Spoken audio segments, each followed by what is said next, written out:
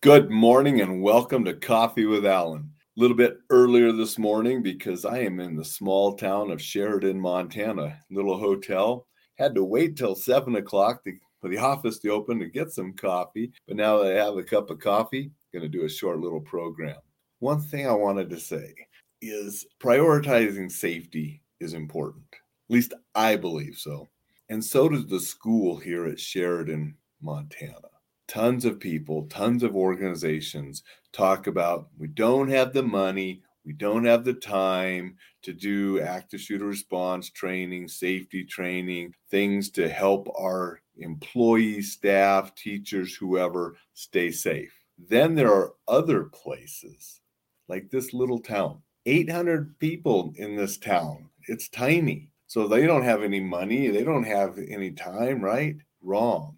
The superintendent here prioritized the training and safety to keep his teachers, staff, and students safe. And I meet that in other places too. I went back to Virginia a number of years ago, one of the first places I traveled out of state to teach my active shooter programs. Taught at a couple clinics out in Virginia. Program was over. The CEO said, I want you back in 6 months. This is an important topic. 6 months later, I went back. We did stuff again. 6 months later, I went back. We did the programs again. And I saw how they were implementing things that I had taught previous times.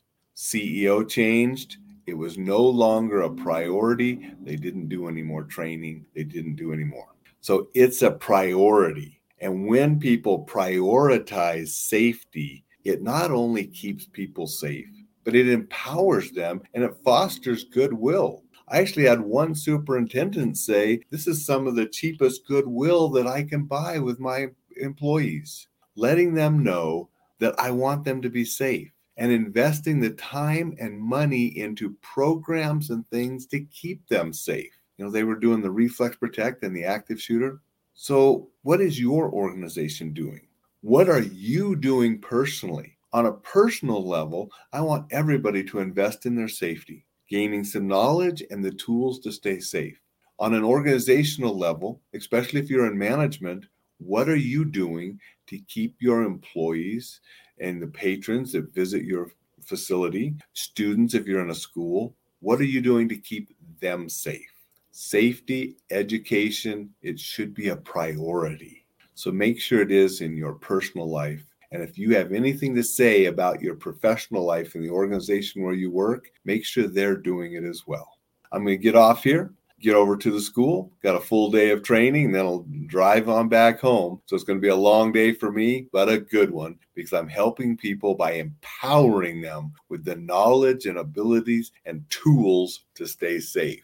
Going to say hello to Dixon. Dixon says Presidia Gel. Yep, that is part of the training this afternoon. We're doing active shooter for 4 hours this morning. Then after lunch, we'll be doing the Presidia Gel Reflex Protect training. So it's going to be a long day, but a good day empowering teachers and staff at this school. Hope everybody else has a fantastic day. And if not, make it a terrific Thursday.